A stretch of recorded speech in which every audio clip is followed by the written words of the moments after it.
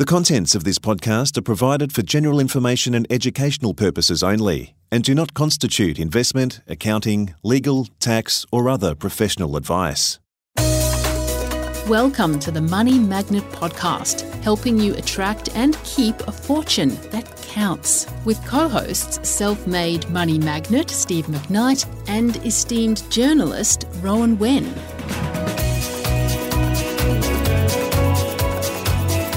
Hello and welcome to the Money Magnet Podcast. And hello, Steve. Ready to talk about money? I am, Ro. Welcome. Hello, everyone. All right. So what are our topics today, buddy? Yes, our topic today is we've come to the end of part 2 of Money Magnet, and now we're looking ahead to part 3. So there's 4 parts of the book, right? Yes, part 1, introduction, chapters 1 to 10. Then part 2, which we've now completed, financial IQ and financial EQ, chapters 11 to 14.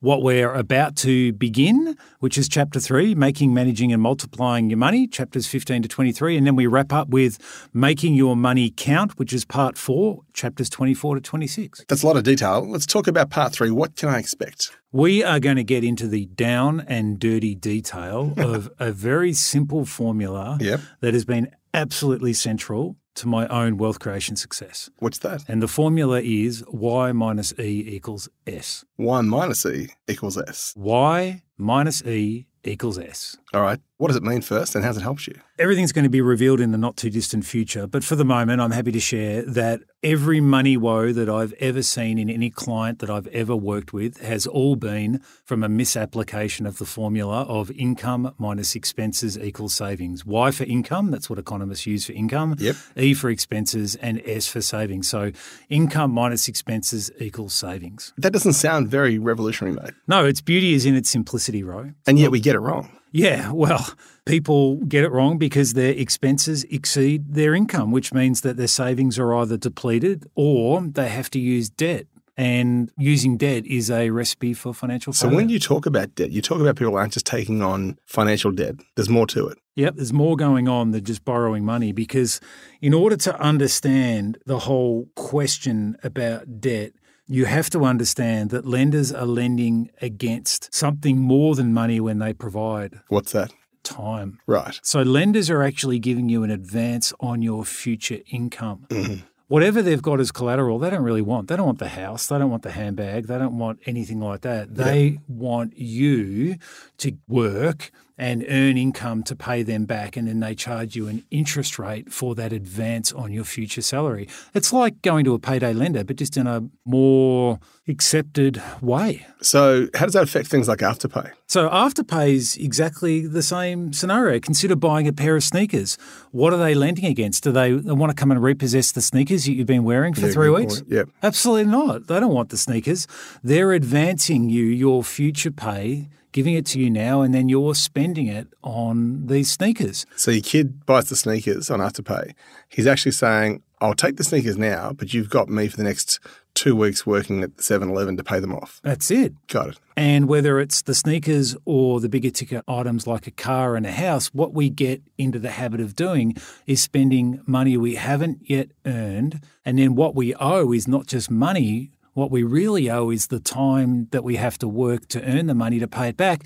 But you can only spend money once. So now you've got all these years where you have to work for no benefit. You've already got the benefit. So is there such a thing as good debt?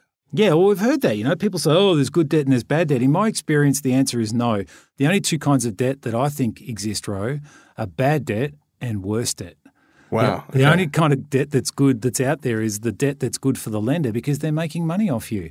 And any lender that says, oh, this is good debt, because you're using it to invest, to make money or anything, are really, again, this is marketing malware that we spoke about in the last episode of people being convinced that something that's bad is really good. All right, but speaking of previous episodes, you previously said that savings wasn't a good plan, and yet with your formula, you've got savings in there. So how does that work? Well, you'll never be rich if you can't save, but you'll never be rich from savings alone. Right, so the savings don't make you rich, but they're a part of getting rich. Yeah, it's the habit of getting into spending less than you earn, so you've got savings which you can deploy rather than eat. And what does that mean? Deploying them by investing rather than eating them and consuming them via consumption. I'm going to break this down in a future episode, is that right? Yeah, well, we've got the rest of part 3 to work through, and that's quite a number of chapters, about 8 or 9 chapters to get through. Now, you had an Uncle Geordie, is that right? Yeah. Or Grandpa. Was he Grandpa? Or Grandpa, uncle? Mum's Grandpa dad. Geordie. Your mother's father. Got it. Okay, yep. And he had a saying? Let me tell you a little bit about Grandpa Geordie because that's where I get my baldness from. Right. Oh, Grandpa was Don't you get it from your mum's dad? Yeah, mum's dad. Mum's dad. Yeah, that's right. And he and I apparently look reasonably similar. There you go. And when I was a young But tacker, apart from that, he was a great guy. I remember that I'm just kidding that about you. You're a Grandpa really good Geordie fella. took us to this brickworks factory out in Scoresby because he was the MD of the brickworks company, City Bricks. Managing director, yep. Managing director. Yep. And I remember sitting upstairs in the lunchroom and I remember the time cards that people used to have to punch in. And So explain that to the young kids listening, right? Yeah, well, What are punch cards? Well, it used to be that you took a card and you punched it under a clock that said the time that you clocked on. So a hole went in the card to show what time you started. Or it stamped a time. Got it, yep. And then you put your punch card in when you left and it said the time you started and the time that you left. Yep. That's how it used to be back in the day. And it used to go clunk. Remember the clunk. And anyway, Geordie paid us $2 for sitting in the lunchroom and drawing pictures. What year was this? Back in the day when $2 used to buy something really good, with, I don't know, 1978. Oh, right. Okay, that was good money back in 78. Well, for being a 6 or 8 year old kid. Drawing pictures. Drawing pictures. So he was a generous guy, yeah? And in fact, when he passed, there were all these stories that came out about how his secret generosity impacted people's lives. He was also known as a very astute business person who was able to run companies very successfully. So what does his saying mean? So this saying that there's no use saving pennies while the pounds are flying out the window really means that people are overlooking the big things by being focused on the small things. Yep. And you see that a lot. And in fact, I did it on a property deal that I was involved in, 111 Humphrey Street North in Ballarat, You remember it? where Dave and I were renovating this property and we spent so much of our time painting and doing stuff that Dave and I frankly weren't very good at, but we missed out on all these money-making deals because we were trying to save money by doing the painting ourselves. It's the same thing as saying penny wise and pound foolish, right? Yeah, that's right. Yeah. And there's lots of different ways that this manifests in real life. All right, so what's the take-home message then? Yeah, well, let's look at the way they do manifest in real life. So how are you focused on the pennies while those pounds are flying out the window? Maybe you're trying to save a few cents on petrol, but you're forgetting to negotiate a better deal on your home loan, so you're paying thousands of dollars a year in extra interest payments and trying to save $100 here and there on fuel. Yep. Or you don't want to bother about shopping around for your electricity because it's frankly a pain in the butt to do so, and so you end up paying hundreds of dollars a year while you're trying to shop at Aldi and save $20 a week instead of shopping somewhere else. Yep, okay. Not that I'm looking at anyone. Waiting for your boss to give you a pay rise rather than being proactively asking. Hang on, which bit? The oldie bit or the asking for a pay rise? I always ask for pay rises. Well, a lot of people don't. A lot of people wait to be given a pay rise rather than going into the boss and sitting down and saying, right, I want your business to be more profitable and I'd like to get paid more. How do we make both of them happen? Yep, exactly. Yeah, allowing your savings or assets to become lazy money by not deploying the capital or equity efficiently. And working sort of in the business, not on the business, right? Yeah, and then trying to find clients, which can be expensive, rather than going back to your existing clients and simply saying, what can I do to help you be more successful? Yeah, right. So people do that a lot, do they?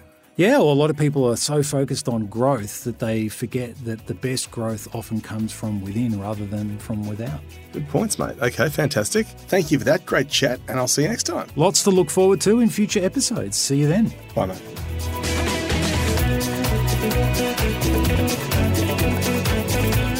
We hope you enjoyed this episode of the Money Magnet podcast.